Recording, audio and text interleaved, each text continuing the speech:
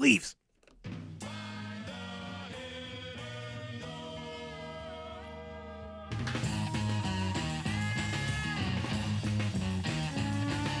Cast your shadow my way. Cast it over me. I'll stay. Find the door. It will show you the way.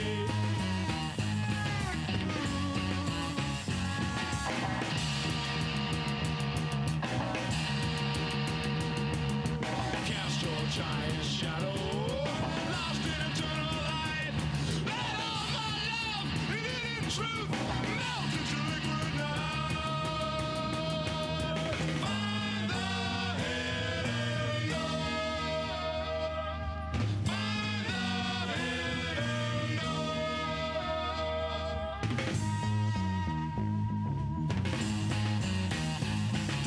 Open your virgin eyes. You will see the truth that's within you, and you'll be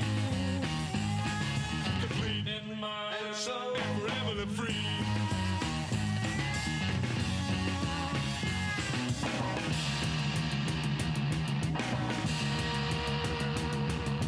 Cast your giant shadow, lost in eternal light. Let all my love and in truth melt into liquid now. Find the hidden door. Find the hidden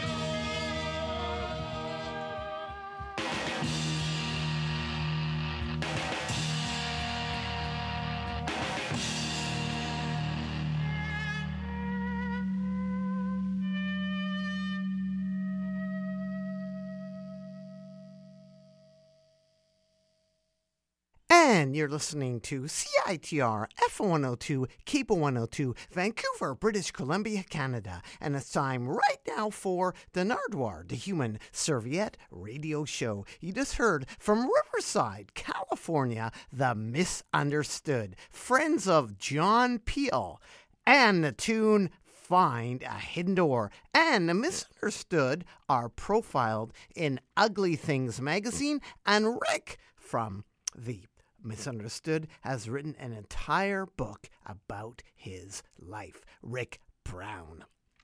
Today on the Nardwuar, the Human Serviette Radio Show, a couple interviews with Ian MacKaye, Daniel Johnston, and Jay-Z. All older interviews as profiled before on the Nardwuar, the Human Serviette Radio Show.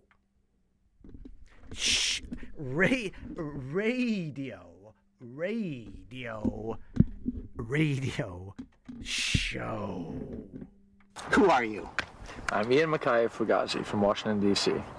Ian, you're in here in Vancouver, British Columbia, Canada, Burnaby, Canada. DOA minor threat. You have a poster in your hand. What do you remember about that? This show actually is fairly legendary in Washington, D.C. terms. DOA first came to Washington, D.C. in October of 1979. They played a commune called Madam's Oregon. And actually, I was sick that night. It's one of the 2 or 3 shows I actually intensely regret not going to. But everyone came back and said, this band from Canada is incredible. This is 1979 where nobody was touring, and they showed up and played in a really, like a hovel, basically. It was a commune. It was so, like, the PA was made out of, like, oatmeal canisters and stuff. And so the fact they had come, everyone was saying DOA. And the tape, there's a live tape from that show that was just spread around. Everyone just traded and traded and traded. In 1981, was it 81? Was it 80? Well, I guess it was 81, yeah. 81, we got word that they wanted to come down from New York. They're doing a show in New York, and they wanted to come down. And we had no real access to any venues whatsoever. But there was this high school, HB Woodlawn, that was an alternative kind of a high school, and they let us do 1 gig before. So we had another gig sort of set up there, so we called DOA and said, like, well, if you guys want to come down, we can't pay you. If you want to come down and play this high school, we'll let you play on this show we have. It was just like it was a free gig, basically. And they just showed up, They played an incredible set. We just passed a hat. We raised like, $75. They were totally happy to get this dough. But most importantly, like that the fact that they had shown up meant so much to us that it was like, it actually is one of the main reasons that as like a band like Fugazi or everything I've ever been involved with, we've always had this kind of like philosophy of like, you always must make the gig. Like if DOA can make it to a high school just to pass a hat in 1981, we damn sure have to make it to every gig we ever commit to. It's like, that's the most important thing. That was really inspirational. DOA, they were like, I think a lot of times people forget what an important band they were, and the fact they toured as much as they did early on, they were really like the Mavericks, or like them and Black Flag, and they were the bands that really went out and like blazed the trail. You also enjoyed the Subhumans, right? Didn't you guys play with them? Yeah. Subhumans, actually Minor Threat didn't play with Subhumans. That was the Bad Brains and SOA played with Subhumans. Subhumans stayed at my parents' house. So did DOA, for that matter. Everyone came and stayed at my parents' house, and I remember the Subhuman guys too. They were great guys, and that was a really cool show. That show was shut down. It was at a place called the Rumba Club. It was on the corner of like, an alley, and SOA and Bad Brains are great. Both men are so great. And the Subhumans came on, and actually I guess they played before this Bad Brains, but when they were playing, this guy who was like a Krishna guy who lived in an apartment building behind there was trying to meditate, and there was so much noise coming up that he called the police, and the police raided the show during the Subhuman set, and there was a long sort of discussion about whether the show would go on. They did go on. But Subhumans are a really cool band as well. When DOA did Hardcore 81, was that the first time you heard the word hardcore? I don't know, actually. I've thought about that a lot. But I remember from our point of view, the reason that we started using the term hardcore is that we were really trying to differentiate between what people were calling punk rock, which is like this very Sid Vicious kind of New York or London kind of posy kind of fashion, like a fashion thing. Like it was like, that was punk rock. Like you're supposed to, spit on yourself and all this kind of stuff. And we thought, well, we're not. That's like a fashion thing. We're hardcore punk rock kids. So you know how Hardshell Baptist is? Have you ever heard that term, Hardshell Baptist? Well, Hardshell Baptist is a person whose relationship with God is so intense they actually don't need to follow any of the, like they can drink and smoke and whore around, do anything they want because that's how hard shell they are. So the hardcore punk doesn't really need to like do any of the stuff that people sort of attribute to punk rockers, other than just like be dedicated to what they're doing. So that's why we first started using that term. I don't know if DOA is the first band to use that, but it was right at the same time. It all happened at the same time. Ian, how about other Canadian bands? Like, I know the rock and roll band Sloan, and they told me they made a pilgrimage to Washington, D.C. in about 1988 and almost stayed at your house. Do you remember some guys from Halifax coming to your house? Yeah, sure. There's also a band called Jellyfish in Halifax. I think we're involved with this. Jellyfish Babies. Jellyfish Babies, right. Yeah, those guys were cool. They would drive all the way down for like these, we did shows in this free show in the park. And they would come down, and we've run into them from time to time. I don't know many Eastern Canadian bands like Halifax bands. I only know a handful. Obviously, when we've toured, we play with bands. We've met people like that. I remember a band called Porcelain Head. Do you remember them? They were from Porcelain Forehead. Porcelain Forehead. Yeah, you are the man. I always liked them. They were kind of cool. There's been over the years there's been bands I'm like, of course, and the Violetones, of course. Did you see them? Never saw them, but that single was one of our that was like part of the constellation. One of their T-shirts is for sale in LA for $250 US. No, people will buy it, and that's what they'll sell it for, I guess. So, Ian, are you a vegan? Why do you ask? Just curious what you've been eating on tour and how Canada's been doing. I understand you had some good food there in Winnipeg. Where did you hear that from? Oh, just heard it from a little bird. Did you eat some good food in Winnipeg, Ian? I did eat good food. Canada's been very good for food. But I generally don't think it's that interesting to talk about my diet, so. Well, just curious, what is something you eat two of?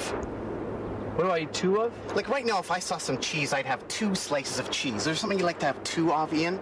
2 bananas could never hurt anybody.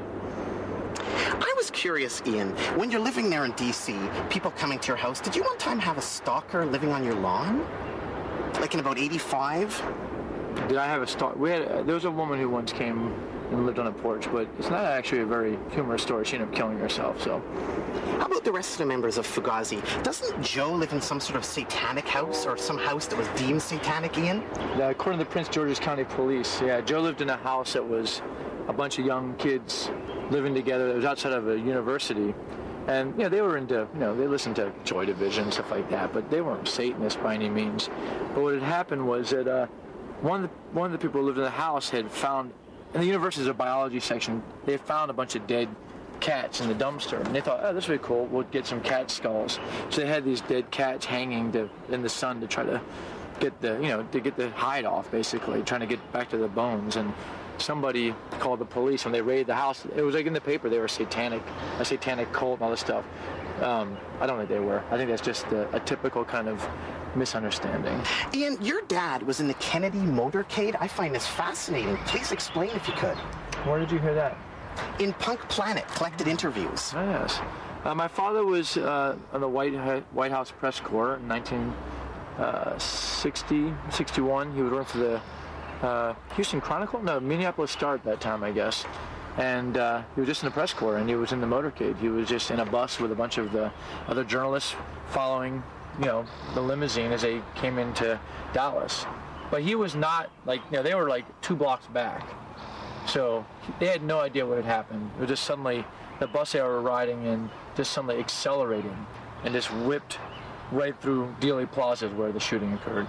And they saw everybody running. They knew something bad had happened, but no one had any idea. They didn't know what had happened at all until they got to Parkland Hospital. They just pulled up in front of a hospital, and that's when it became apparent that something very bad had happened at that point. Has your dad seen JFK, or does he have any conspiracy theories about it, like, the driver killing Kennedy? No, my father actually he doesn't think anybody did it but Oswald. He has no conspiracy theories whatsoever about that. He has more conspiracy. My father actually feels like the real mystery is not the JFK shooting, it's the Martin Luther King. He thinks that is nonsense. That was a setup. He didn't think James Earl Ray did that alone. He thinks that was definitely a conspiracy. He's a pretty smart guy, too, editing the crossword puzzle. That's not too easy, is it, for the Washington Post? I think it's sort of a habit thing. If you're in the habit of doing crossword puzzles, it's not that hard to edit them. He's been doing it for quite a while. Both my parents are certainly not, they're both very intelligent people. When Fear played on Saturday Night Live, Ian, did you go down to Saturday Night Live and check it out in New York with Rollins and the gang? Rollins was not there. I'll tell you the story about that if you'd like to hear the story about that. In 8 in the morning, some point in October, I got a call. I was driving a newspaper truck for the Washington Post at the time, so 8 in the morning was brutal. It was Lorne Michaels' office calling, Lorne Michaels being the producer of Saturday Night Live. And I get this woman that said, "Lorne Michaels' office, please hold." Now, I was completely delirious. Lorne Michaels comes on the phone. He goes, "Hi, Ian, this is Lorne Michaels of Saturday Night Live. I'm calling you because I got your number from John Belushi. He says that you might be able to help us get some dancers up here because we want to have Fear on the show." I was completely baffled by this. And I was like, "Pardon me?" And he goes, "Hold on a second." And then John Belushi gets on the phone. He says, "Hey, this is John Belushi. I'm a big fan of Fear's. I made a deal with Saturday Night Live that I would make a cameo appearance on the show if they would let Fear play. I got your number from Penelope Spheris, who did Decline of Western Civilization, and she said that you guys, the Washington, D.C. punk rock kids, know how to dance. And so I wanted to get you guys to come up to the show, and you guys can all come up." So it worked out that we could all arrive at the Rockefeller Center where the Saturday Night Live is being filmed. The password to get in was Ian MacKaye.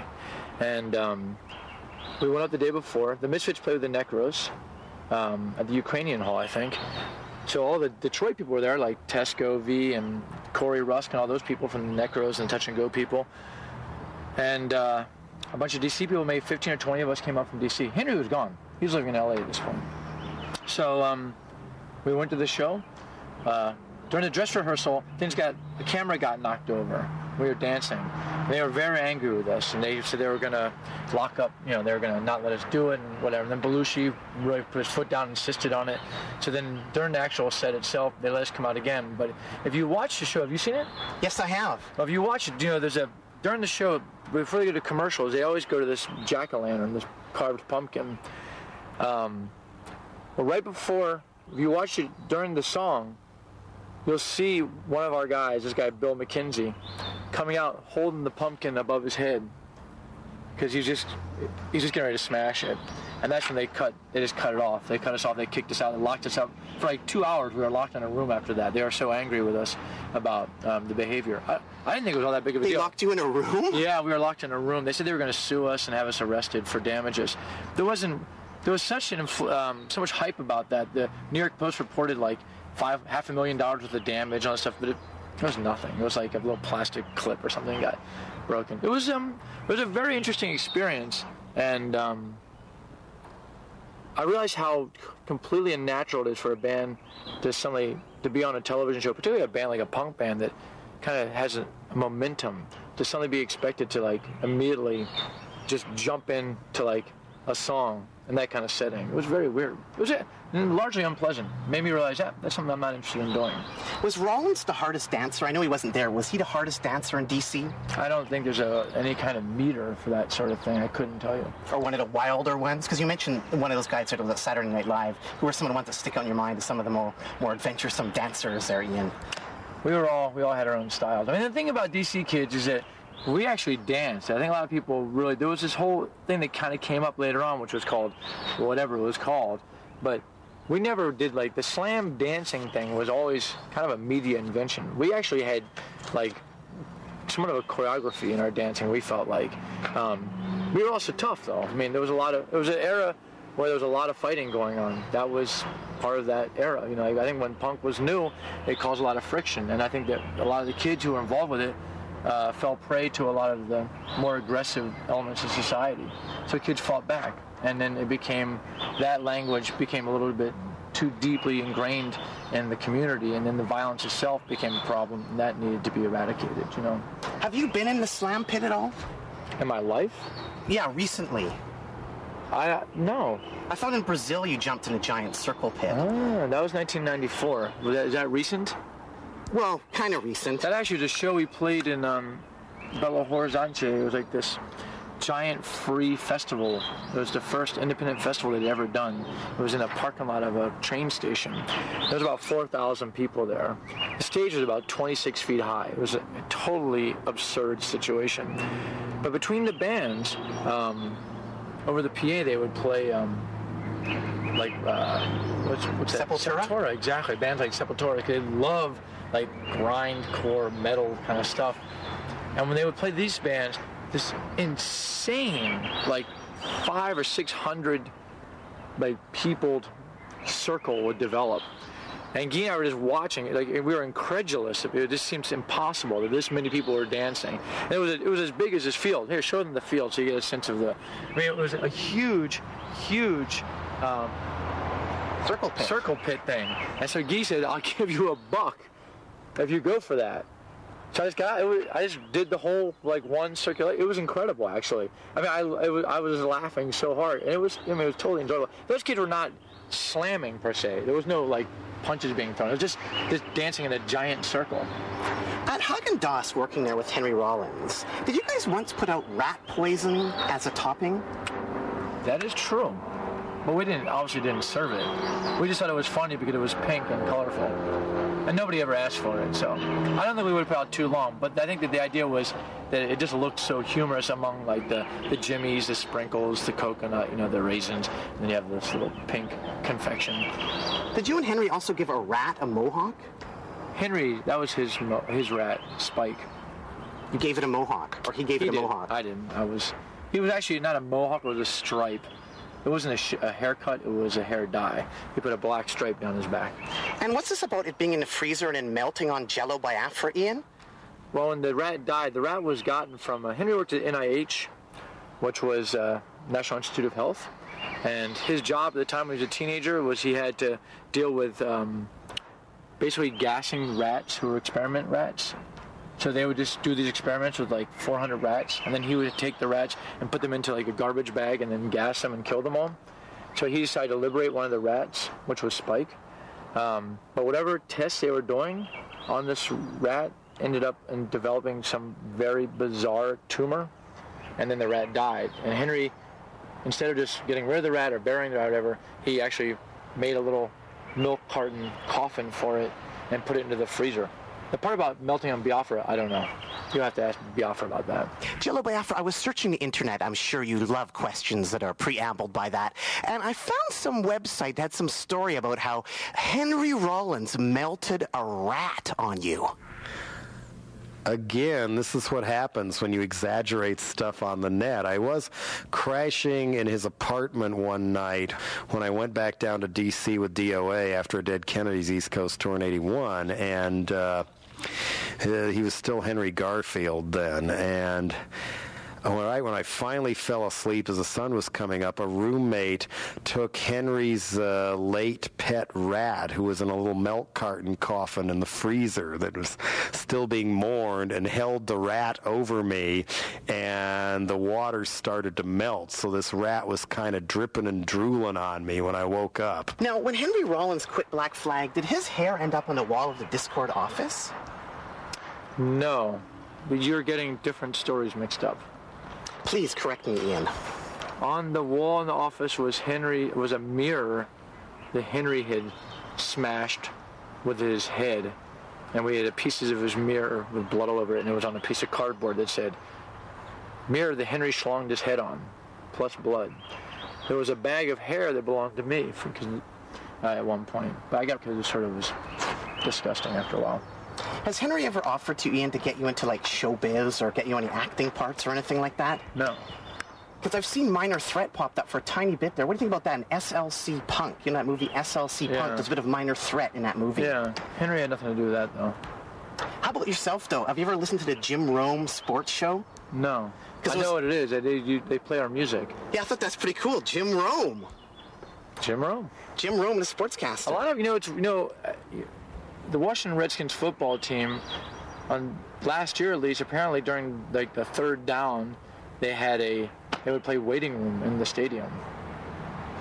I didn't hear it myself. I was told that by many people, though.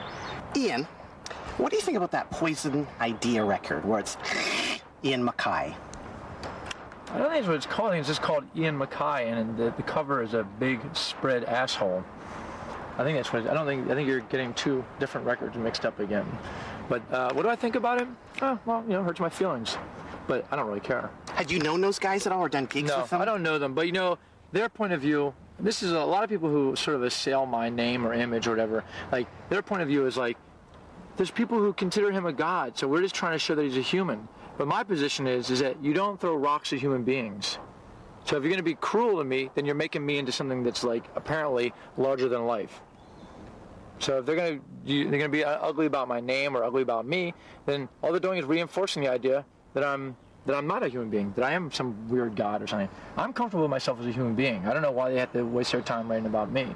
But that's 12 years ago or 11 years ago. Let's get topical here. Well, how about your pockets, Ian? Do you carry $5 bills in your pockets in case you have to kick somebody out and give them their money back? No, I don't. But if I need to escort someone out of the room and give them their money back, I'm sure I can borrow the money from somebody in the room.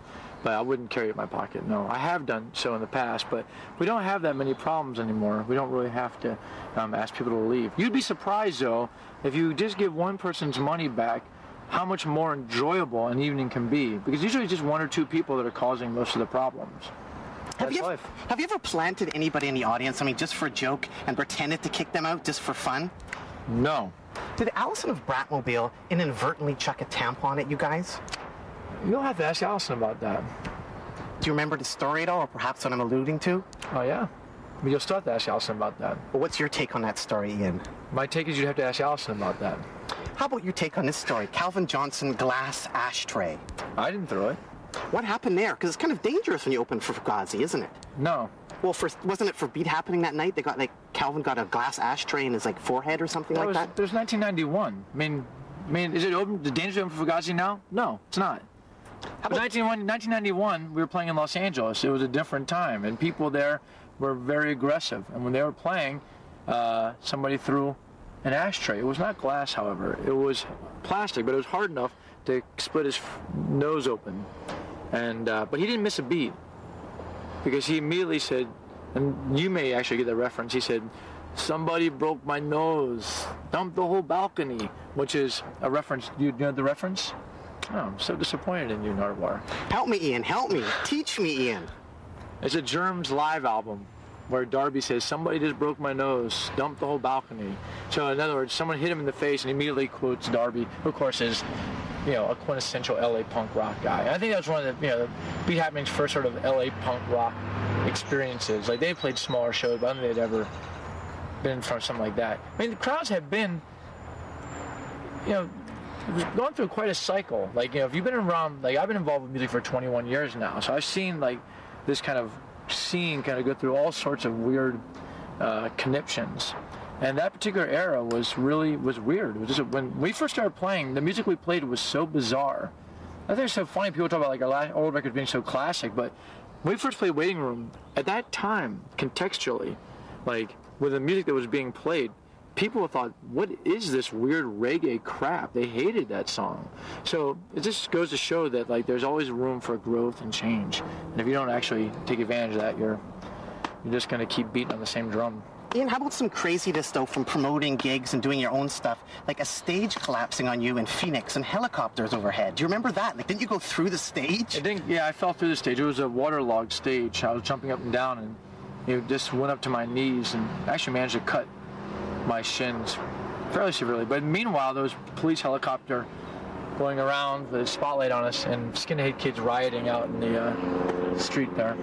You just can't get away from the airplanes circling around Ian MacKaye here of Fugazi. Particularly when you're on a flight path, apparently. When the Teen Idols flew out to LA to do a gig, did you play with the Mentors? We took a Greyhound bus out to LA. We didn't fly. Sorry, I correct myself. I'm so disappointed with you. We played at the Hong Kong Cafe with Vox Pop, who ended up being 45 Grave, the Mentors, and a band called Puke Spit and Guts. We borrowed Vox Pop's bass amp. We've borrowed Paul Cutler's bass. We actually we took this Greyhound bus out there carrying a guitar, a bass, and a pair of drumsticks. We just assumed we'd be able to borrow equipment. We did actually end up borrowing equipment, but they were not pleased about it. And we were paid for that gig $15? $15, that's absolutely right. And $11 at the gig in San Francisco. That's correct, at the MacKaye Gardens. So A New Wave night.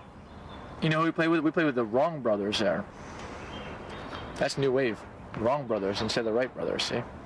I was curious, how did San Francisco respond to, like, the speed and the aggression of the Teen Idols? Well, the night we played was a New Wave night, so the actual response from the New Wave crowd was one of disinterest. Extreme disinterest, I might even say. But the night before, the show we were supposed to play on was with the Dead Kennedys, Flipper, and the Circle Jerks. Dirk Dirksen, who was the guy who ran the joint, the MacKaye Gardens, had just dropped us from the bill because he didn't like the he asked us for a photo. We sent him a fucking photo. We sent him a photo, and he just said, "Oh, the dumb photo." And he just dropped us from the bill without telling us. So we'd taken a bus all the way out there for 2 shows, and we got to the one show and it was gone. So he felt so bad that he put us on the next night, which was like New Wave night. But a lot of the kids who we met, primarily HB kids from LA, like the Huntington Beach punk rock kids, who came up with the Circle Jerks, came out to the gig. And they seemed to like it. What were the Mentors like? Did they help prepare you for working with Tesco V? They were just kind of, they were pretty scary guys. They were big, with hoods on. Nel Duce, I remember, carried his SVT cabinet by himself, that's a heavy amp, or a heavy cabinet. They're kind of weird. I mean, it was all weird. I mean, we were so overwhelmed by the whole experience that the whole thing was just strange. Tesco, on the other hand, I knew as a person. I didn't know him as a character. Ian, HR of Bad Brains, when they started out, was he a pre-med student? So I've read. I didn't know that until it was just recently written about in a book.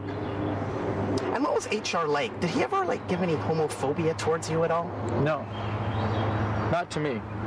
HR was the energizer. He was really passionate about what he did. He was a visionary. He really got a lot of us kids thinking, we can do anything. He was really full of, great ideas and, was always the one who said, go. Bad Brains always started their set with, are you ready? That was the way, and it said they were a complete inspiration of a band. So I knew him on that level. When he became a Rasta, things became more distant, and all this, the homophobic stuff, all that stuff kind of came up later on. But at that point, I didn't really barely know him anymore. And now if I see him, of course, we would say hi, but we haven't been able to actually have a conversation in, 12 years. I have some really great practice tapes with about 7 minutes of music and about 83 minutes of arguing. Ian MacKaye. By which band? I don't know. That was a quote that you said. Oh, yeah. What do you want to know? I was curious. What did you mean by that? Well, they're Minor Threat practice tapes. But we just argued all the time. That band argued. People say, why'd you break up? We said, because we were sick of each other. We just argued all the time. We were kids. I mean, Brian was 14 or 15. Lyle was 16. I was 18 or 19. You know, and we were struggling, trying to figure out how to live and how to grow up, you know, and that was that band was full of fire. So we had intense arguments. And actually, one of these days I may well try to do a record of just the arguments because they're so classic. Like Thurston Moore did that for Venom, didn't he? He did this Venom stage banter. I never heard that. I'd like to hear that someday. They were arguing, there's one argument we have about how much to charge for the out-of-step record. Because I wanted to charge $3.50. I thought, $250 for a single, make this a 12-inch, make it $350, bam. Be nice, but we ended up having an argument for like half an hour about that. Well, speaking about arguments and stuff, Ian, when was the last time you got in a true blue fist fight? How do you define true blue fist fight?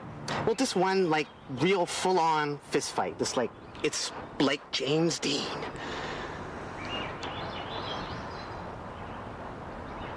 I think in 1984 or 1985,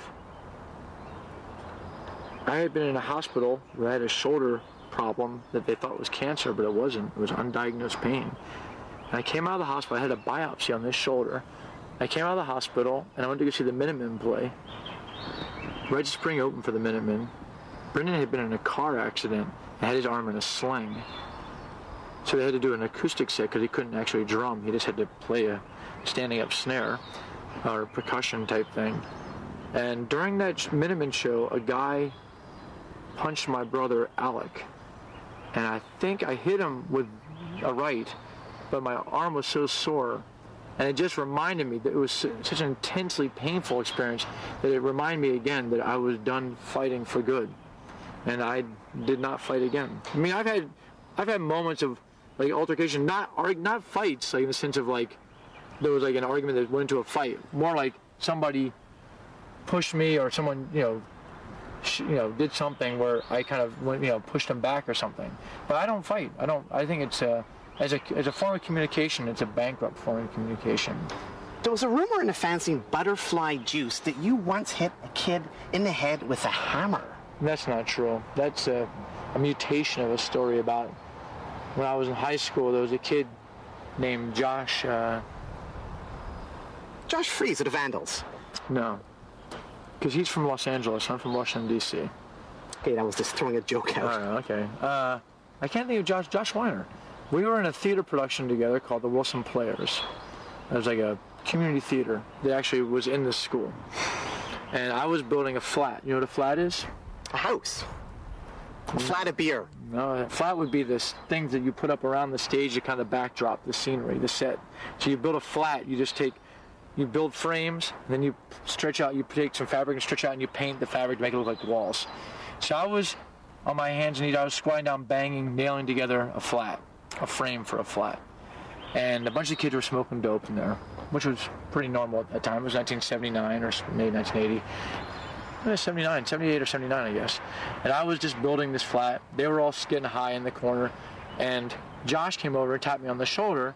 And I stood and was like, "What's up?" And he was about, this far, and he blew pot smoke in my face, which just was insane.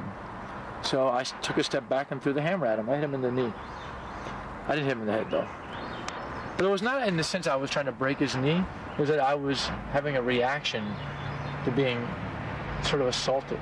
I felt like I had been assaulted. I don't appreciate that. I was minding my business. He was a bully. Do you understand that? Yes, I do, Ian. Okay. I wouldn't hit somebody in the head with a hammer.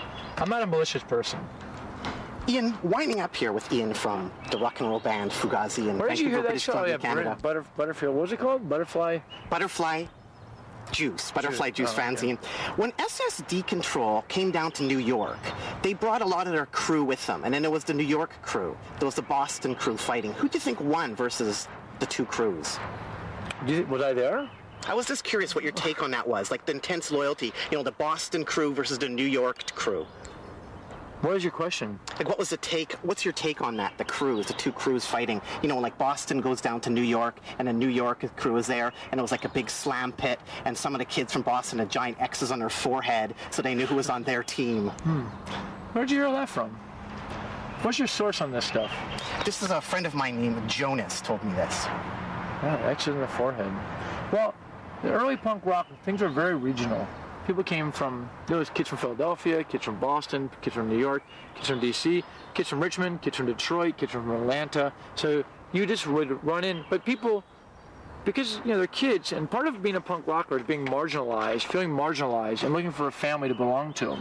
And because it was an era where there was so much sort of animosity coming towards kids who were punk rockers, they started to form fairly tight cells, their families. So when they moved, they went to other places, they would run into other people who were also in their own kind of families. So I don't know, I know Boston had a crew of people. I know those kids from New York. I know those kids from Washington. I knew there was a lot of friction. But not everybody from Boston hated everybody from New York, and not everybody from Washington hated people from New York. It was sort of you just knocked heads. As far as Boston and New York and a slam pit with X's in the heads, that sounds like a big cartoon to me. I don't even know what you're talking about. But sure, there was times where people had disagreements or whatever. But who would have won? Who gives? Who cares? Ian, how come you never got a tattoo? Before you answer that question, you've got 2 questions left. Thank you. Have you seen The Filth and the Fury? Yes. How would you compare that to Instrument? And you guys played with Pill at one time, and have you met Johnny Rotten? He didn't speak with me, so I didn't meet him, I guess. Minor Threat did open for PIL October 31st, 1982, Ritchie Coliseum. We came off stage. We played for a pizza and a case of Coca-Cola. That was our payment that night. And I think they came in, when we came off stage, they pulled up in a limousine after us. So it was sort of 2 ships passing the night. And I don't really compare Instrument to Filth and the Fury. I never bothered comparing it. Did you? No, I was just curious if you thought about any comparison between the two. No, I didn't think about it. How did you guys get on top of the Capitol building with Bikini Kill? We're not on top of the Capitol building. Well, there was some big concert there. It seemed pretty wild in front of the Capitol buildings, or whatever American word is. What is an American word? What does that mean? I don't know, American explanation. Park, buildings, Capitol. We don't have words like that in Canada, Ian. We have Parliament, democracy. What is your question? Bikini Kill. Did you do a gig with Bikini Kill? Fugazi and Bikini Kill played Freedom Plaza. Not Freedom Plaza. It was, what was that place called? It was out front of the Supreme Court. It was a park about 3 blocks to the north of the U.S. Capitol, which is the home of the U.S. government, which I guess is not a parliamentary system. So I'm sorry about that. You seem put out by that. But I was just joking. Yeah. But we just played, thing is, Washington is largely, there's a lot of federal land there, and if you ask for a permit, you can use those grounds. You can't really have concerts there, but you can have demonstrations. But because our concerts tend to be, we have themes about them usually, they're considered demonstrations, so we're able to pull off a lot of that kind of stuff. Conversely, there's some places where you can't have demonstrations, you can only have concerts. So this depends on where you go. For instance, the Lafayette Park, which is right in front of the White House, we wanted to put a concert on there, and this is 1988 or so, and we just wanted to have a May Day celebration kind of concert. They wouldn't let us have one because it was not a demonstration. So then we decided, okay, we'll have a demonstration about education of birth of teenage pregnancies. Because it was May Day, kind of spring, and they said, yeah, no problem. All you have to do is come up with something. It's arcane and it's bureaucratic, and that's the U.S. government. That's all governments, probably. Thank you very much, Ian MacKaye. Really appreciate your time. Keep on rocking in the free world, and doot-doodle-loot-doo. Nice to see you again, Nardwuar. Please, Ian, doot-doodle-loot-doo. Take care. That was rhythmic. An interview with Ian MacKaye from 2001 at Bill Copeland Sports Arena near the archery exhibit, or where the archery takes place at Bill Copeland Sports Arena, was done with Ian MacKaye in the year 2001. Right now, here is an interview with Daniel Johnston, who will be returning to Vancouver, British Columbia, Canada, from the year 2009. Done at the Comic Shop. Who are you? I don't know. It's hard to tell. You are Daniel? Yeah, I've heard that. That must be me. Daniel Johnston. That's right. Welcome to Vancouver, British Columbia, Canada, Daniel Johnston. Good. Thank you very much. I have a gift for you right off the bat from the Vancouver band Cub. Here it is, their 7-inch Betty Cola, Oh, that looks good. That looks pretty good. with cover art by Dan DiCarlo. Oh, no kidding. That is cool. He's great. I love those. I buy Archie comics a lot. Those girls look so foxy. I always buy them. And you know what's really amazing about it? They actually cover, and I have another gift for you. This is on their CD. They cover Tell Me Now All right. by Daniel Johnston. About that. This is great. And they're from Vancouver, British Columbia, Canada. What do you think about that? Getting Dan DiCarlo. Yeah, he's cool. I mean, those girls look like real foxes, babes on that Archie's comics. And they have some great lyrics. Draw girls. So. They have some great lyrics too, Daniel. One of them is, Satan sucks, but you're the best. Oh, my. That's their lyrics. Yeah, That's the Vancouver, BC, Canada lyric. yeah, okay. And here we are in Vancouver, home of Boris Karloff. No, He grew up here. I think I met him one night. We were at a pizza shop, and I left a slice, and he was looking at the slice on the table, and I said, "Are you Boris Karloff?" But it couldn't have been. You know, he's been dead for so long, I guess. But it seemed like it was really him. It was weird. He did work in Vancouver at the Pacific National Exhibition. Guess what else happened? I was doing a show the other night, and Elvis Costello came out and sang a song with us. No way! It really happened. It was great. I was actually emailing his manager and telling him to do that. That's great. Well, thank you. When did that happen? How many nights ago? 2 or 3 nights ago. Oh, that's incredible. We'll have to get the footage and cut to that then. That would be cool. We were eating, we were traveling and everything, and there was this guy always sitting at the restaurant, you know. And about the third day, I took a look at him. I said, "Hey, that's Elvis Costello." I didn't realize. You know? You've said that Elvis Costello has been in your band, haven't you, a few times? You've joked about that. Oh, I don't remember that. You know, I don't remember that. But Back to Boris Karloff. He worked at the Pacific National Exhibition, and I have another gift for you. And check this out. This is the Beatles playing in Vancouver. that is so cool. Thanks so much. That's on my wall. Playing where? At Empire Stadium in Vancouver. Oh, that is so cool. Boris Karloff worked at the PNE. Brothers, Jackie, okay. Now, it doesn't stop there, Daniel Johnston. I have another gift for you, another PNE Vancouver gift. Okay. Check this out. We have here a record of Beatles interviews. Are you at the Beatles interviews? I sure am. I collect Beatles. Well, that Beatles interviews. lucked out today. Now, check this out, Daniel Johnston. It is Beatles interviews in Seattle and Vancouver. Seattle and Vancouver, specific Beatles interviews. Yeah, that's Some local content. yeah. I guess that's what I was wondering about. I was looking at the devil in Daniel Johnston, and I saw this record on your Christmas tree, Ed Rudy. Oh yeah. You Yeah. can tell the people about hanging Ed Rudy on your Christmas tree. This is like a spoken word record, the spoken word Beatles thing. Freaky Christmas that year. So that's. Can I have this too? That maybe isn't quite for you. In there. Some of the interviews are actually on the CD. That'll be cool. You can actually check out. And that's what I want to ask you about. What do you think, Daniel Johnston, about records like this? It's not the Beatles, is it? I understand that, but it's collectible. I have a lot of Beatles sound like records, and I collect them. That's the Liverpools. So have you been fooled ever thinking it is the Beatles? Well, not really, but they'd have just a little bit more hair when it was funny because you know it's like they get a bunch of session men in for Beatlemania or they call it something. That's cool. And what's interesting is you on your new LP have a real connection to the Beatles, don't you, Jason Faulkner? Because he worked with Paul McCartney. Oh, that is unreal. He had recorded recently with Paul McCartney or something. When he went in the studio, I laid down a lot of basic tracks, and he has a real Beatle feel to the music. So it's going to be. He worked with Paul McCartney. Is there any chance he could have got Paul McCartney to work on your album, Daniel Johnston? They would have told me if that happens, but I must have missed him by a few days. But Did you once leave a whole bunch of tapes for Yoko Ono? yeah, I went to Yoko's house and no reply. So You left some tapes? sure, I did. Shirts and stuff. Now, this Guitar Hero thing that's happening, Kurt Cobain wearing a Daniel Johnston shirt in Guitar Hero. What do you think about that? Did you get any cyber royalties for that? Well, about that title, Daniel and the Devil. What is the Devil and Daniel? Man, that's hardcore. That's got me tattooed for the rest of my life. It couldn't be worse. How about the Guitar Hero video game? The Guitar Hero video game has... They're starting a video game with the characters that I draw and stuff.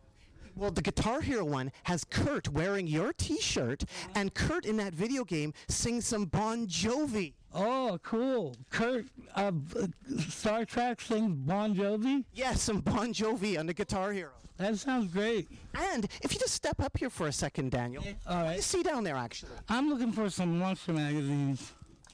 Go ahead, I'll still interview you. I'm just looking for, see if they have any monster magazines. I guess they don't. Okay, well, thanks a lot for interviewing me. And I've got a couple more questions, and actually we have something that'll be able to help you out. We have Cliff over here. Cliff is your #1 fan in Vancouver. Come over here, Cliff, right? Hey, Daniel. And he wondered if you could trade some comics for some gig tickets tonight. We got Action Comics number 269. Identity has been betrayed by black magic. Poor Superman. That's for you. Very good. Complete run of Black Goliath, issues 1 through 2. That is great. The Party's Over Punks. There's a new superhero in town. Yeah. For you. Not quite a monster magazine, but a monster comic. How about that? That's a great cover. Who did that cover? I'm not sure. Rich Buckler. These are all gifts from Cliff Right. for gig tickets. There's some Jack Kirby inside this monster comic, Monsters on the Prowl. That is cool. And for you, I really appreciate that. Sort of Well, how many tickets do you want? I don't know. How many tickets do you need? 4, but Well, tell my brother there. Tell my brother, and he'll write your name down and let you in at the door. Oh, amazing. much. And the House of Secrets, sort of a horror. Ice Cream Cone Gone Bad. And the final one, Archie in Vancouver at Expo 86. Yeah, there they are. The Archies playing in Vancouver on stage. Hey. We'll have to book more Canadian concerts. Shouldn't we be singing in French? All done by Dan DiCarlo. Do you speak more English now instead of French here, or? It's 50-50. And one last one, Cliff, you have. A special one. Check this out, Daniel. Oh, that is nice. Veronica in Canada, city hopping. Toronto, Vancouver, Halifax, Quebec City, on tour like you. No, Cliff is giving this to you and a whole bunch of other comics as well. And I want to ask you, Cliff, you love smelling comics, don't you? I like the smell of comics, yeah. You like the smell of comics, Daniel? When I'm looking at comic books and I look at some old comic books, like the glue that they used or something, I smell it too. I'm thinking, and it takes me back over the years when I was a kid and I bought the same comics, and I say, well, this is like, it's still got the feeling of that era. We still have some more comics for tickets, don't we? A whole bunch more, don't you, Cliff? All this. We'll give it to you. Well, let me see here for a minute. These are all gifts for you, Daniel Johnston, from Cliff in Vancouver, British Columbia, Canada. Okay, all right. Now, you also love tapes, don't you, Daniel? Yeah, I get a lot of demo tapes people send me. It's pretty funny. I'll put them on a lot and just listen to them while I'm eating or something. What's the best brand of tape? Because I noticed in your movie there were tons and tons of different brands. What's the best brand? Centron was really the best one. Yip Jump music was recorded on Centron. Because there was Avanti too. There was Avanti, there was Sertron, Astrosonic. Yeah, but Chrome is one of the most dangerous tapes to use. You could die on it. Have you had some experiences with that? No, but I heard Leonard Skinner, Paul McCartney and Leonard Skinner was having some trouble when I heard it because it making noise and it seems to make scratches on it too easy. Daniel, do you have any tips if somebody wants to tape somebody secretly? You did a lot of secret taping, didn't you? What are some tips for that? Well, I used to be like a multimedia artist is what I call myself. I take a tape recorder around and record all my friends, and some of that ended up on Songs of Pain. What about for taping somebody? Where do you hide the tape deck? Like, what were you using? Carry it around. I didn't have just a regular. I'd just be carrying everything. Everybody got used to it. So Daniel, you also worked at Astro World. That's right. That place looked incredible, but now it's gone. Of no return. I don't know why they closed down. It was a big, really cool place. Alpine Sleigh. It was like the Alpine Sleigh. Mm-hmm. And now it had like an echo chamber in it. It got really cold. What was Astro World like? Like you saw a flock of seagulls there? You saw some flock of seagulls. I played football with them before the show. You played football with flock of seagulls. What an image that is. Yeah. Were they any good? Oh, they were great. They had that in I ran so far away. Now, from football with Flock of Seagulls to working in an oil refinery with a girl. What was that like, working at the oil refinery with a girl? Well, there were girls at the oil refinery, so I made it kind of fun through the day to joke around and stuff. But like the other day when you can't harass girls too much. Like I've gotten in trouble a few times with the stewardesses, and so I leave the girls alone. I don't bother them as much. I used to just have fun with the stewardess. Can you get me another drink?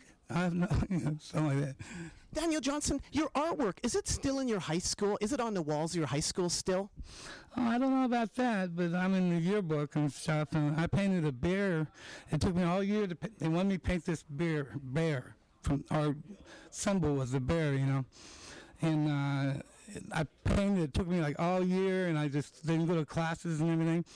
And next year they painted over it. So maybe if they go under the paint, they'll be able to find it. Right. What was the first punk band that you saw, Daniel Johnston? Well, I saw The Clash. I saw Elvis Costello in their day. Some good shows there in Pittsburgh.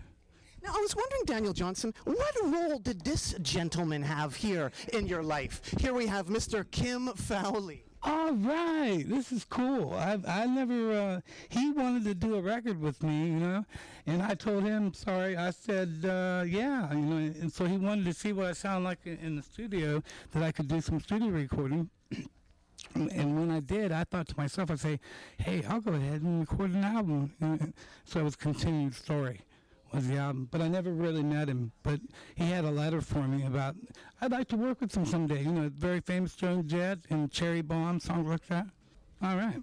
Also, I was wondering, Daniel Johnston, you have a song about record recording on your new LP, don't you? About record stores. Mm-hmm. Yes, I do. What's that song about? Well, it's about fake music.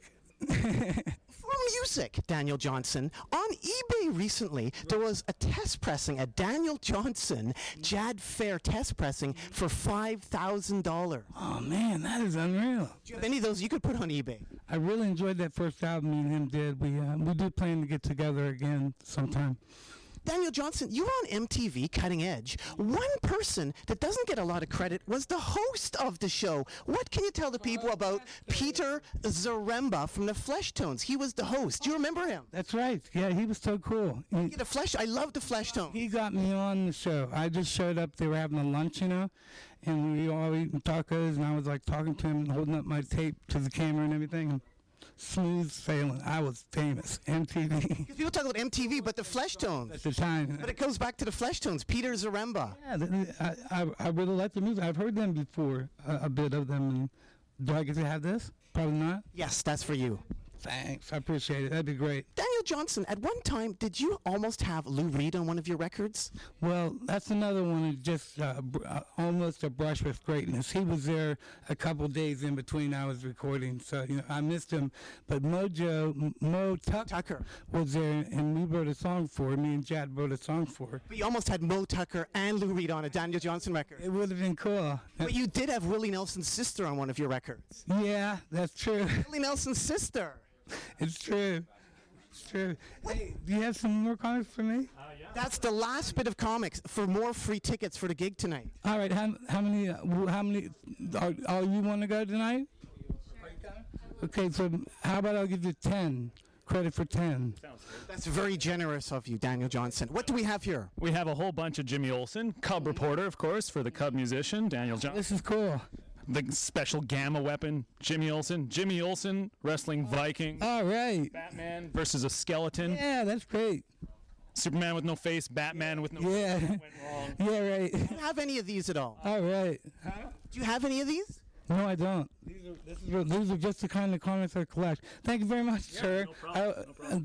Do you want more than 10? No, that's good. That's good. That's sure. amazing. Sure, thank you very much. And also, we have a gentleman here with you, Brett. Could we bring over Brett for a moment to do a song for us? You said you could do a song for us. Yeah, we can. I wanted you to do the song "Tell Me Now," but you haven't been doing that recently, have you? That would be in honor of the band Cub. Tell me now. I don't really remember it. And welcome back, Carter. All right. The Bible says never turn down a precious gift. So thanks.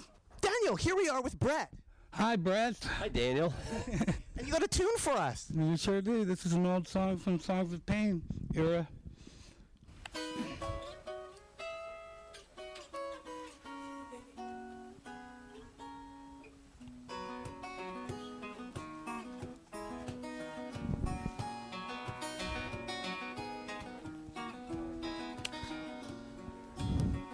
If I had my own way, you'd be with me here today. But I rarely have my own way. I guess that's why you're not here with me today. And the librarian said, you can't buy no respect. I said, hey lady, what can you expect when I'm lying on the floor?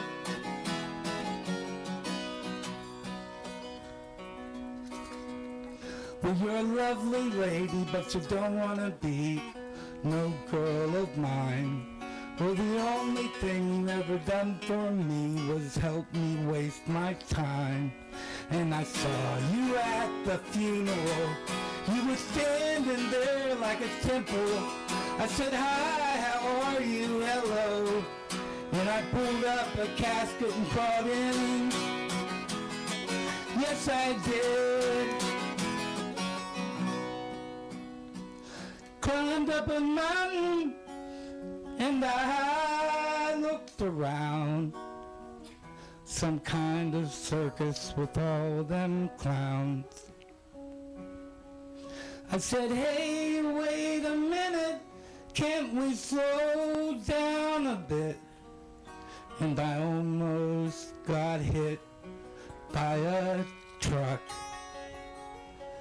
Well, it just goes to show you that we're all on our own, scrounging for our own share of good luck. Stab your brother in the back and pick up your paycheck.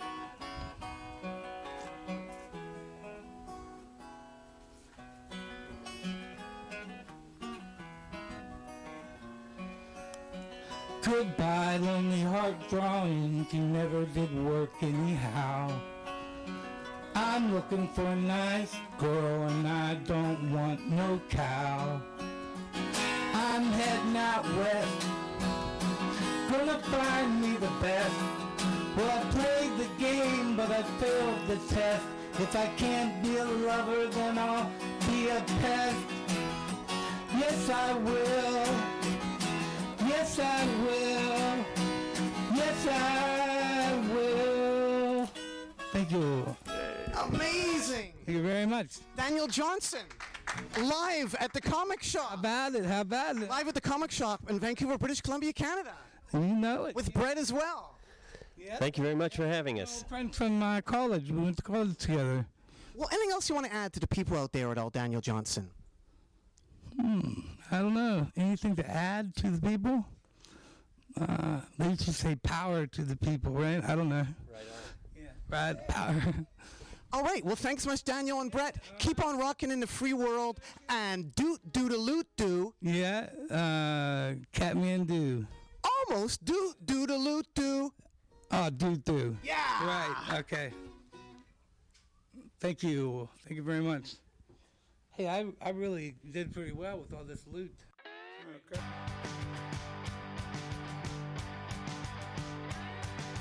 I wanna win. Freedom talk of freedom. I'm just a whim. I'm so trapped in boredom. I touch the shore. How can I get there? To go away. Just to be nowhere. Last night I dreamed I died in my sleep, only to awake, laying in a coffin.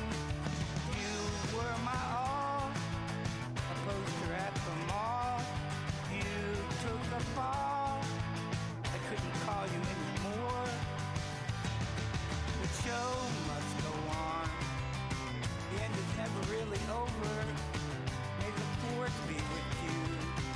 Don't you ever surrender. Love won't let you down. Long as it's around. Trophy for a touchdown. Always remember the good times. Hollywood movies could easily synthesize our thoughts, so don't you give up. Real life exists. Gone with the wind.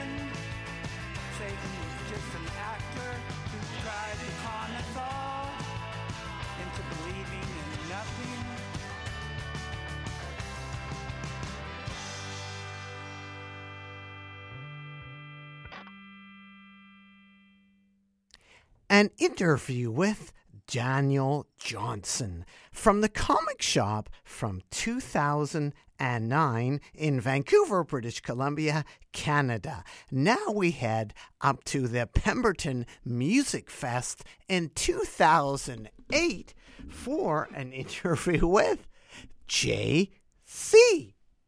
Yeah, Pharrell was, you come highly recommended. Oh, well, thank you. Well, it's an honor to speak to you. Calling 100 times. It's sorry about that. I've never understood. I didn't really understand it at first. It was like, you calling me to do an interview. What the fuck is that? Like, what does that mean? Yeah. Well, he just said your knowledge is extensive, and he knows that I appreciate people that no matter what you do, whether you paint art, or you make records, or you do interviews, or you're a writer, if you are really truly good at your craft and you're good, he knows I'm excited by that type of shit. So he wanted me to meet you. So here we are. Thank you, Pharrell. Don't disappoint him. Pharrell, thanks so much for making this happen. Here's my interview with Jay-Z. Who are you? Who am I? I'm a young man from Marcy Projects who really made the thing that thing that they say the American dream come true, because I'm not supposed to be here speaking to you. You know, there's a lot of people that come from where I come. There's a lot of skilled people who come from where I come who are not here right now. You know? You are Jay-Z. Oh, I thought you meant like, who am I? I thought it was a deeper question. My name is Jay-Z. Yes. Jay-Z, welcome to the Pemberton Festival. Thank you. Right off the bat, speaking of going back to the early days of Jay-Z, what can you tell me, Jay-Z, about jazz and the early appearance of a young Jay-Z right there? To be very honest with you, you know, if you look at this is not your typical rapper right here. You know, this is not even my album. This is actually Jazz's album. But if you look on the back of this thing, the cable rope in the 4-finger ring, you know, that cable was mine. That Cobra was a friend of mine. His name was DeHaven. That was mine. This anchor was mine. All that was my jewelry, because I was a street guy. So you never come into a game and already have all this type of thing. So I was an artist who come highly recommended from the street, a real guy from the street. Is that your stuff on the front too, Jay, with the Panther? That's amazing. No, that's Jazz. That's not mine. But that piece, if you look at it, look, the piece is on him. Is on him in the front. You know, so. But was that your first appearance on Wax, Jay-Z? No, actually, my first appearance on Wax was a song called HP Gets Busy, High Potent MCs. It was like me, Jazz, and 2 other guys from Marcy Projects. Jay-Z, I have another gift for you, although you probably already have a copy of that record. This poster right here, done by Kagan McLeod, a Canadian, I never seen this shit in my life. What is it? And you are represented right down here. Can you find yourself, Jay-Z? Right there. I know who I am. Right next to Akinelli and Exhibit. What do you think about this poster repping all the hip-hoppers that are favorites of Keegan McLeod? This is a Canadian gift for you. Can I have it? Yeah, that's for you. Oh, fuck. And also, check it out, Jay-Z, on the back. Look at all. It gives a little description of everybody. Oh, almost like, What do you think about the people that you've been grouped with here? I mean, anybody that I'm grouped with, excuse me. I'm a supporter of hip-hop, so, you know, I support all these people. Yeah, that's great. Yeah. Thank you. I appreciate it. Jay-Z, when I interviewed Questlove of The Roots, he told me that for you to memorize something, you had to do it 18 times? Well, yeah, maybe, yeah. Repetition, repetition.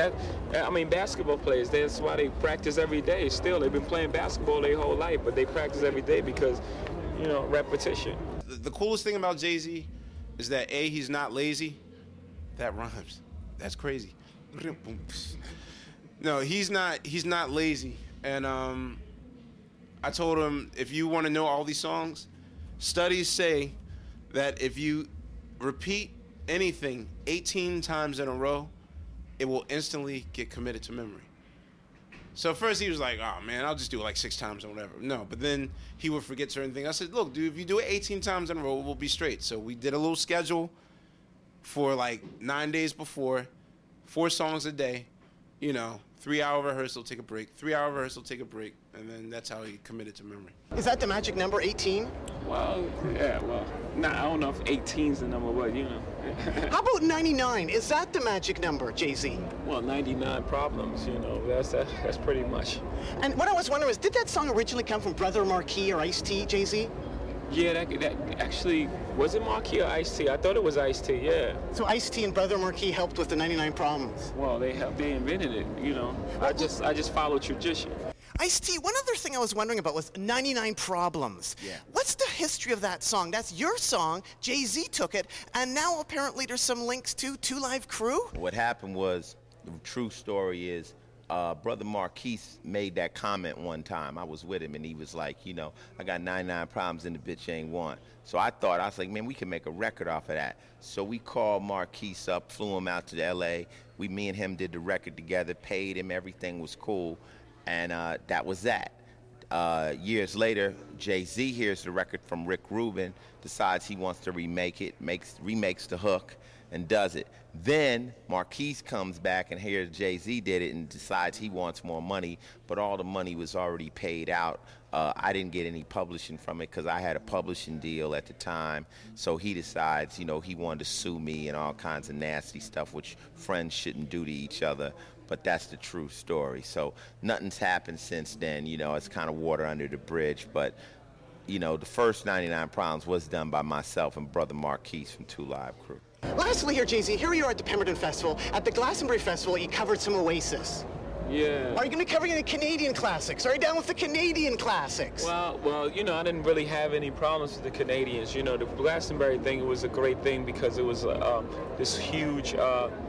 It wasn't really a backlash. It was just, you know, a couple people stating their opinion of, you know, who they thought should play Glastonbury. And Noah was actually vocal about it, so it just happens, you know. But do you have any Canadian classics, like Mike Still Fresh West, Cardinal? Any covers you can do? Any Canadian songs?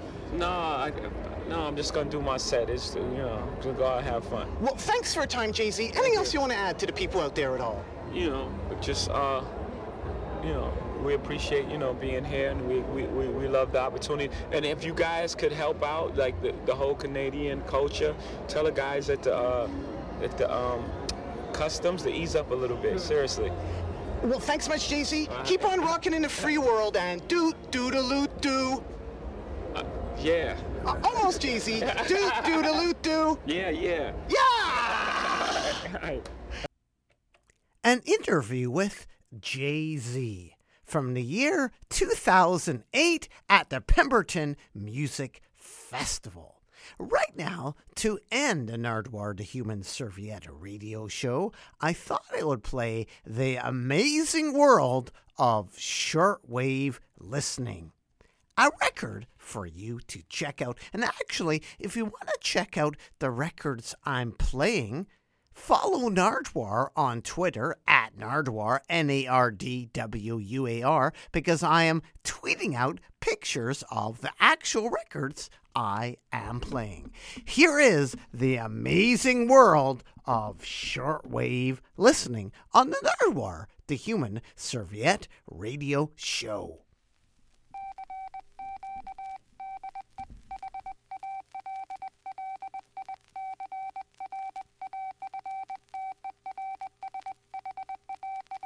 This is the sound of adventure, and I am Alex Dreyer, your man on the go, here to escort you on a most unusual trip around the fabulous, fantastic world of shortwave radio. Through the facilities and cooperation of the Hallicrafters Company, world's most respected name in communications, this limited edition recording will bring you a new dimension in history, in current events, in excitement and drama, the likes of which you may never before have experienced. So please turn on your imaginary shortwave set and join me now as we scan the bands for the voices of adventure, new words and new sounds. From outer space to Little America. From aircraft pilot to rock and roll.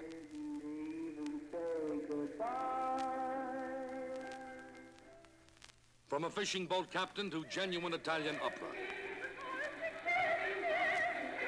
Every sound authentically reproduced directly from actual shortwave broadcasts you might have heard in your own living room on a Hallicrafters shortwave receiver.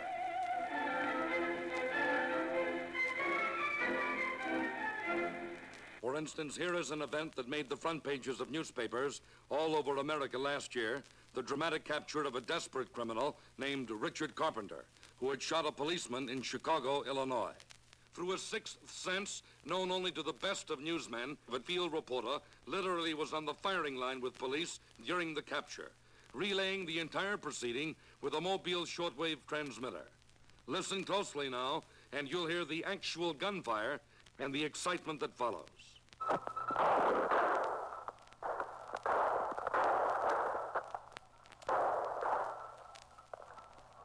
Those were the shots in front of 2048 Potomac. They have him up there now. The police are all crouched behind the cars.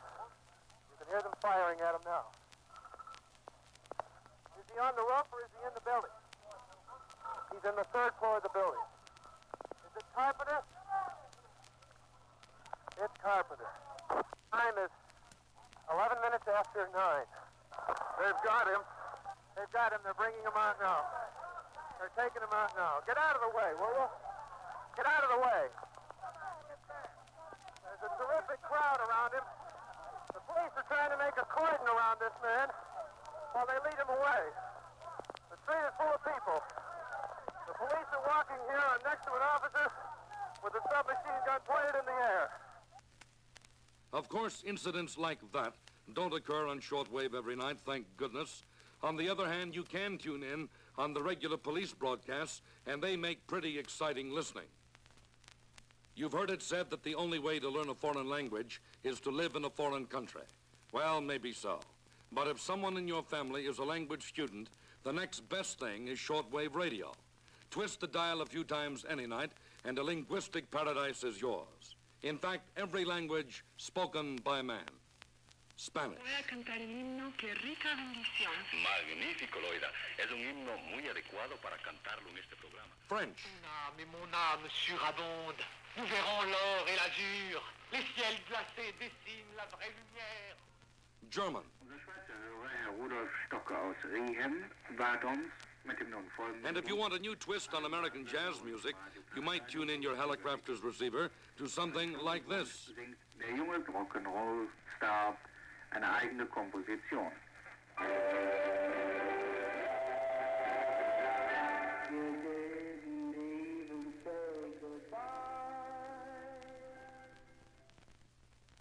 Whether time is critical to your business or you're merely fussy about details, Shortwave will bring you the National Bureau of Standards WWV Exact Time Report periodically, 24 hours a day.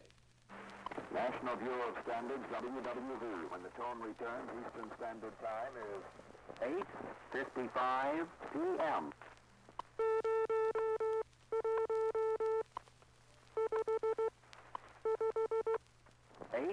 (8:55 p.m.)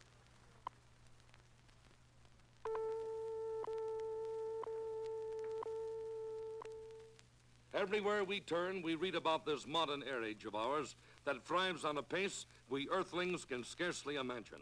But with a Helicrafters shortwave receiver, it's a simple matter to get in tune, so to speak, with the men who live in the stratosphere, the pilots, and the tower control men who guide them. And here's just a sample. Miami Air Force 17, Niner 7, that is affirmative, Air Force 12678, over. Air Force 17, Niner 7 for Air Force 12678, Miami, roger, thank you. Niner 7. And here are some voices that were heard literally around the world not long ago when a group of radio amateurs aboard a globe-circling military plane talked to hundreds of amateur stations during Operation Worldwide. W8OLJ Aeronautical Mobile, QRZ, this is Operation Worldwide. Around-the-world flight on military air transport plane C-54, 50564, calling CQ, calling CQ, calling CQ. Yugoslavia, calling YU-1 able to. Certainly nice to hook up with you there from that worldwide operation you have. The name here is MacKaye, Mike Ida, Roger, King Ocean, M-I-R-K-O. MacKaye is the name, and location is Belgrade, of course. The YU-1AD, W8OLJ. Okay, fine, Marco. This is the FPM-200 is the transistorized Helicrafter transceiver. W8AW, are you still on there? W8AW, go ahead. Back to Earth again, down on the Gulf Coast, even a landlubber like me gets advance notice when the tuna fleet is coming home, if the wind's in the right direction. Fortunately, the Canaries have much more accurate data, thanks to the modern miracle of powerful shortwave radio telephones aboard the boats. Most every night, you can pick up conversations like this. Try to do that. I mean, you could probably get a piece of inch and get it in there, and then you'd have to weld it pretty tight on the end of your drum to hold it to keep it from rattling around in there.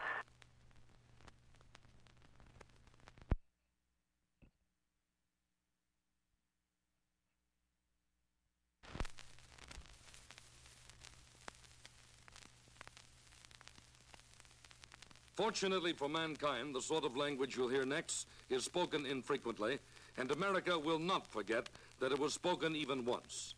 On the 2nd of September 1958, Soviet jet fighters over Armenia shot down in cold blood an unarmed U.S. military transport plane, apparently having lured it over the border with faked radio beams. Its fate might never have been known, except for the alertness of shortwave monitors who actually tape-recorded the voices of Russian flyers taking part in the slaughter. Listen and remember.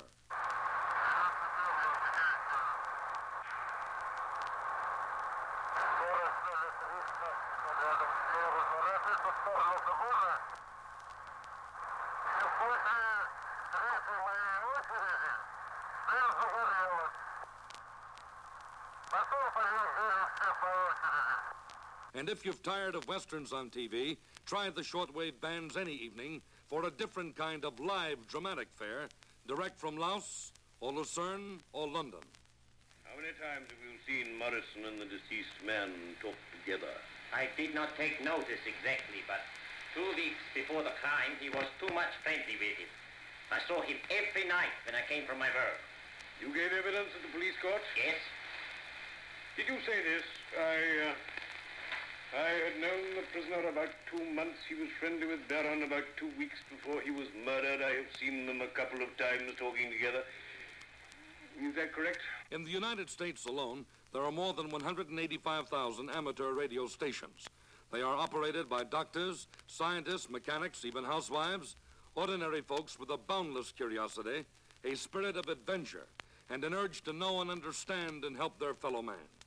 In times of disaster or emergency, in wartime or peacetime, radio amateurs provide a lifeline of communications where no other can exist. Recently, for example, a man in Evanston, Illinois, answered his telephone one evening and, to his utter astonishment, found himself talking to his brother at the South Pole. The conversation relayed by local radio amateur Marvin Eichhorst. Listen. Carl, I was just wondering, I wonder if you could tell me something about the camp life down at the South Pole. And, by the way, how's your weather conditions down there, Carl? It's on the mild side here in Chicago.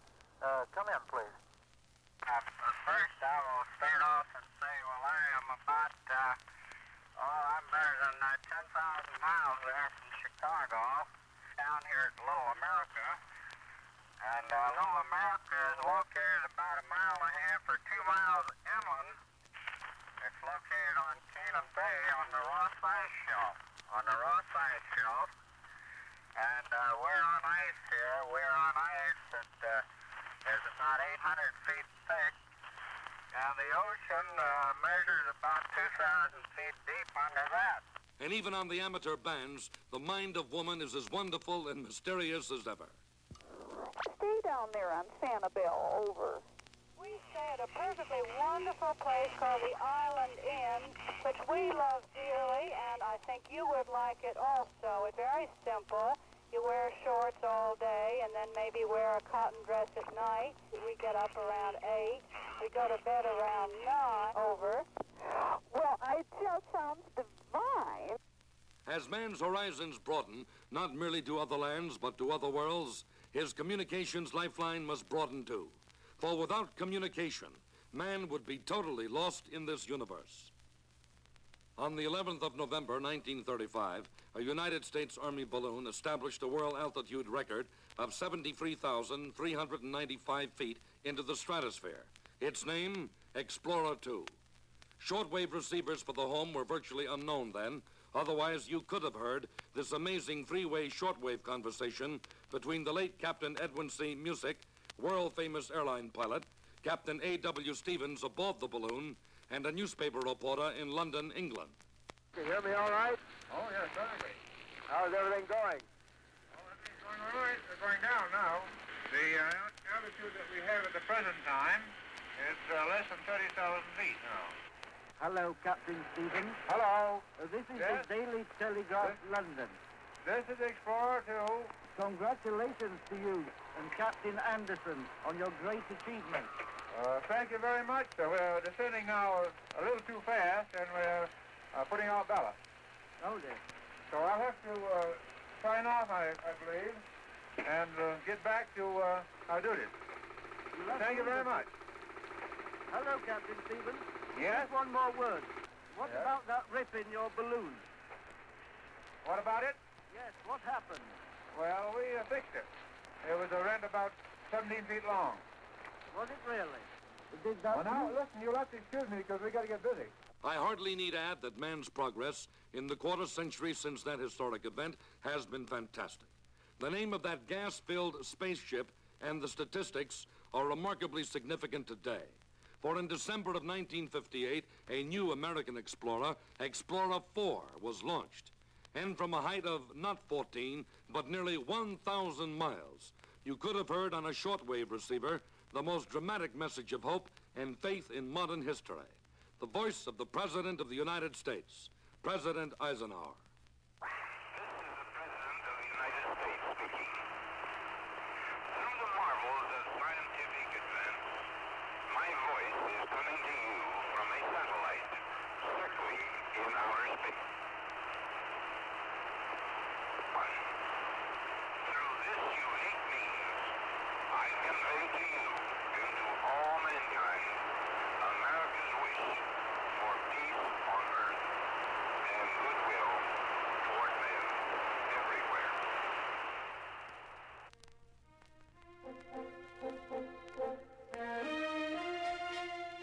From outer space to Timbuktu, from pilot to sea captain, from overseas news to music in Rio de Janeiro, the great events of history and excitement of the moment are yours with the twist of a dial. You're in tune with the world, the amazing world of shortwave radio with a Hallicrafters receiver.